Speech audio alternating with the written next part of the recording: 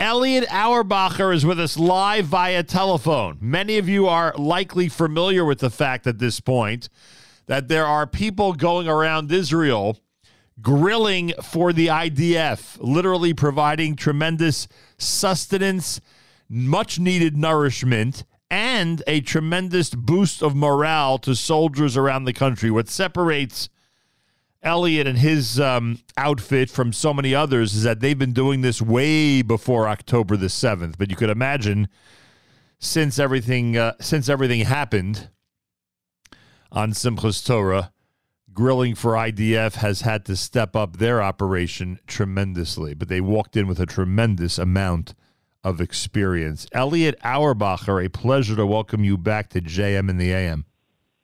Good morning, Nachum. It's great to be back. You're in the United States now, right? I was actually here for a couple of weeks doing some fundraising. The first $1 million that we raised was totally organic, without any fundraising efforts, mostly of checks of $18 and $36 and $54. Unfortunately, or fortunately, depending on how you're looking at it, we've done, since October the 8th, over 100,000 meals. Compare that with 11,000 meals during our first 3 years of doing barbecues.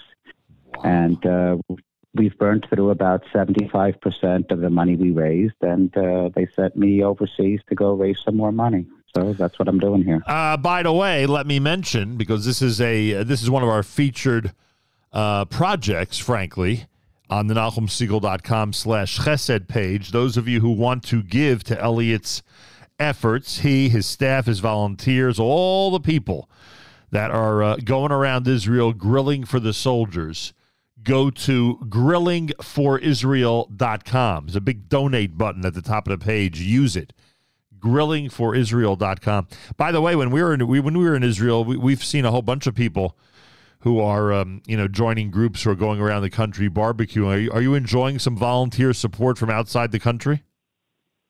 So we've gotten groups from Hafter and Haub and Fifth Avenue Synagogue and Lincoln Square, and schools and shuls from L.A. and from Atlanta and from Texas and from all over the world. They're calling us. They're coming out with us. They're grilling with us. They're seeing how their dollars are affecting the soldiers in a positive way. They are also coming with us to feed some of the displaced families from the South and from the North. And all of it is really special, and something that we're offering, to our volunteers and the people who are donating to us and all of those things is you can actually come out with us on a barbecue and see how your dollars are moving the needle in our direction of adding chizuk and morale, and just a show of love from overseas, from Jews around the world, to the guys who are in the front line, who are putting their lives on the line. It's almost an embarrassing thing that they're thanking us for coming out there and doing it, and the real thank you goes to them for putting their lives on the line to protect us and protect our way of life. Hey, you don't have to convince us. We know how important your effort is, as much as it's all about the food and the and being there in such a physical sustenance way for our soldiers. But it's a tremendous morale boost and an amazing way to say thank you. Elliot Auerbacher is with us. So how long does it take to train a volunteer to make a good burger or steak? We don't let the volunteers at the first time walk up to the barbecue. We give them a spoon and let them serve the food. They have to prove themselves at the barbecue in order to be able to take a spatula and actually cook the food. It's food. It's pretty important to us. I want to give you just a quick something that somebody said to me in Los Angeles last week. I was complaining to him that it took us a couple of thousand years for us to get our Medina back, and now we're fighting for our survival. And isn't it sad that our country doesn't have the money for all of the helmets and the vests and all of the different things, and even basics like food and sometimes water that we shipped out? And he said to me, it's actually the exact opposite. He said that Hashem runs the world, and Hashem is giving an opportunity to Jews everywhere in the world to be a part of this. Yeah, I agree with that. And I said, wow, what a great way to look at it. And, we're not looking, for anybody to do anything except be a part of us and join us and help us do what we're doing. Yeah, I totally agree with that. We've read about plenty of armies in history that have starved or have frozen, and we're doing everything in our power. I hope we're doing everything in our power. We're certainly making the effort to make sure neither of those things happen and that our troops are taken care of physically. All right, so what's the preference of an Israeli soldier? Is it rare? Is it medium rare? Is it well done? What's the preference of the average Israeli soldier? The average Israeli soldier, it's a little bit past burnt. Really? That's how they like it? The majority of Israeli soldiers did not grow up eating meat. Steak is not something that's more than a decade into Israel. And they didn't really know how to cook steak. So they really ate meat very well done.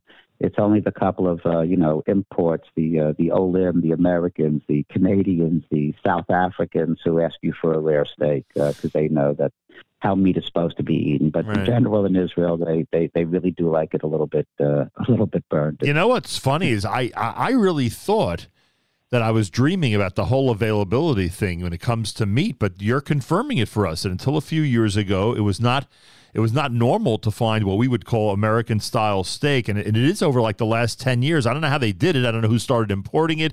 I know there are guys in the country making a good living from in terms of distributing it, but it's a big change over the last decade, right? 100%. When I got to Israel, I used to order meat by the number. You ordered a 3 or a 5 or a 9, and you have to look at the chart. I remember that. What did those numbers mean? What was it? What was it? A measurement? What was it?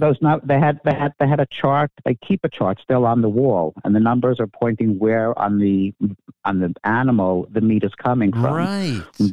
But Americans are used to ordering a brisket or a skirt steak or a rib steak. We don't know from numbers. And by the way, you're serving a lot of soldiers who grew up in the United States. I mean, we're serving some. The majority, obviously, are Israeli. Oh, but come on, you have to. I'm sure you come across North Americans, no? Or everywhere. We come across every walk of life from everywhere, and it's special sometimes that we find people from our hometowns at a barbecue or coming out of a vehicle just out of Gaza that know somebody that and it's even more special. It's even more special when that happens. It's pretty amazing. Elliot Auerbacher is with us. Look, folks, the bottom line is, what's going on here. They're going around the country making barbecues. You could serve up to how many soldiers in a typical night? We've served over 4,000 in a day at barbecues on bases. And when we're talking about serving, pushing the food out to the different bases where we're cooking in one place, we've done over 7,000 in a given day. But our average day right now is about 1,500 to 2,000 ILM and displaced families. So you're doing in a day sometimes what you used to do in a year. Correct. It's we've had to up our game. We do have now. We had 85 volunteers on October 7th. We have over 600 volunteers today. Grillingforisrael.com. We can't recommend it enough. It is a 501c3. Grillingforisrael.com, serving the soldiers of Israel. There are sponsorship opportunities. Obviously, there's a donate button at the top of the page.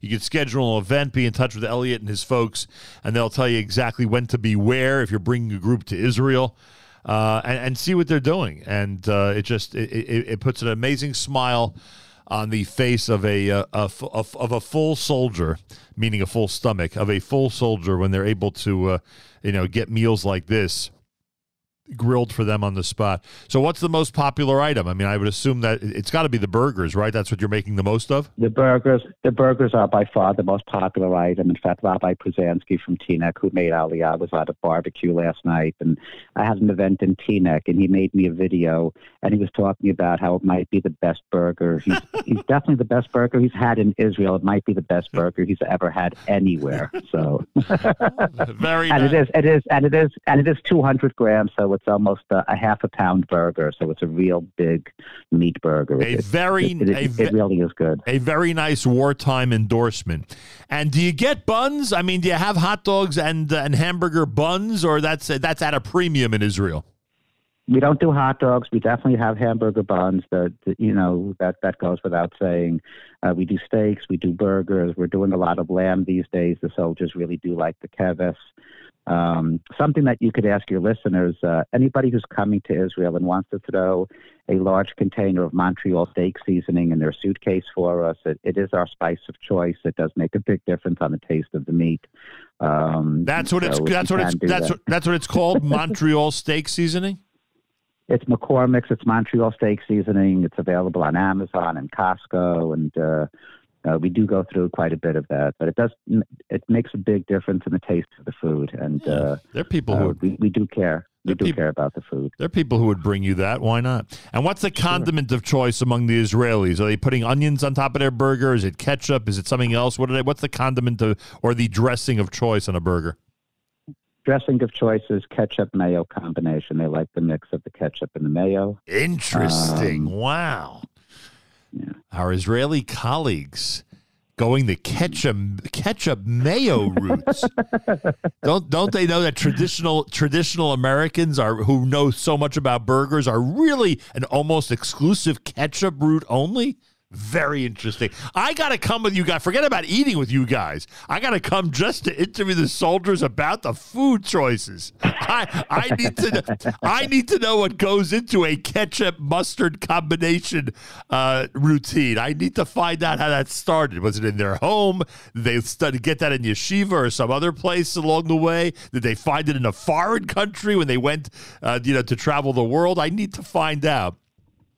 Well, the ketchup-mayo combination, they actually sell it on the shelves. They call it mayo mayo, something like that. It's a combination of the words ketchup and mayo together. Yeah, I've seen that. And they sell it already mixed on the shelf. So I don't know where it came from and how they got to it, but that is their that is their squeeze of choice on top of the burger. Interesting. So no one's slicing onions and putting a whole onion slice on top of their burger. No, I mean, some people do throw coleslaw on top of it. Lettuce, tomatoes. Like anything else? That's a very American burger. A lettuce, tomato, onion. That's a very American burger. It's not an Israeli style burger, and they're not really used to an American barbecue. I mean, they're used to much more of wings and hot dogs and things like that. Oh, the wings! I forgot. The wings must be a big deal. We don't do it. We don't do any chicken at all. I mean, they get enough chicken in the army. We come with meat and a side of meat, and they like it. They like it a lot, and we always end up with extra food at the end of the night, and we stop off at all the pillboxes wherever we're going on the way home, or the different checkpoints. There are hungry soldiers everywhere, and because there's so many in uniform right now, it's impossible not to bump into a hungry soldier by accident. Ladies and gentlemen, we're at war. We're at war. No joke. Sometimes when you're in something, you don't realize how serious it is. But Grilling for IDF has really helped out with this volunteer effort. And as much as we joke about the need for barbecues for our soldiers, they are serving an amazing purpose, feeding the soldiers, giving them a big morale boost, and bringing volunteers to visit with them and show them how much people around the world really love them. You can participate. You could donate. You could have an event. Sponsor an event, schedule an event. You can see all the possibilities if you go online. Go to grillingforisrael.com, grillingforisrael.com. Help Elliot Auerbacher and his staff, all his volunteers, to make this a continued success as long as the soldiers are out there, and we know that's going to be for quite a while. Let's make sure they have what they need and that they have this tremendous boost of morale that Grilling for Israel and the soldiers gives them. Grillingforisrael.com. Be as generous as possible. Elliot, I hope your efforts here in this country are fruitful and that people respond nicely and continued success. We admire any group that started on October the 8th. But when you have a proven track record because you've been doing this for years, it gives you an extra, even more, I should say, because they have credibility, but even more credibility in our worldwide community. So continued success, and we hope things continue to go well as you bring all the delicious food and the wonderful morale from around the world to our soldiers in Israel. Amen. Thank you very much. A pleasure. More coming up. And it's Thursday. It's Rosh Chodesh. It's JM in the AM.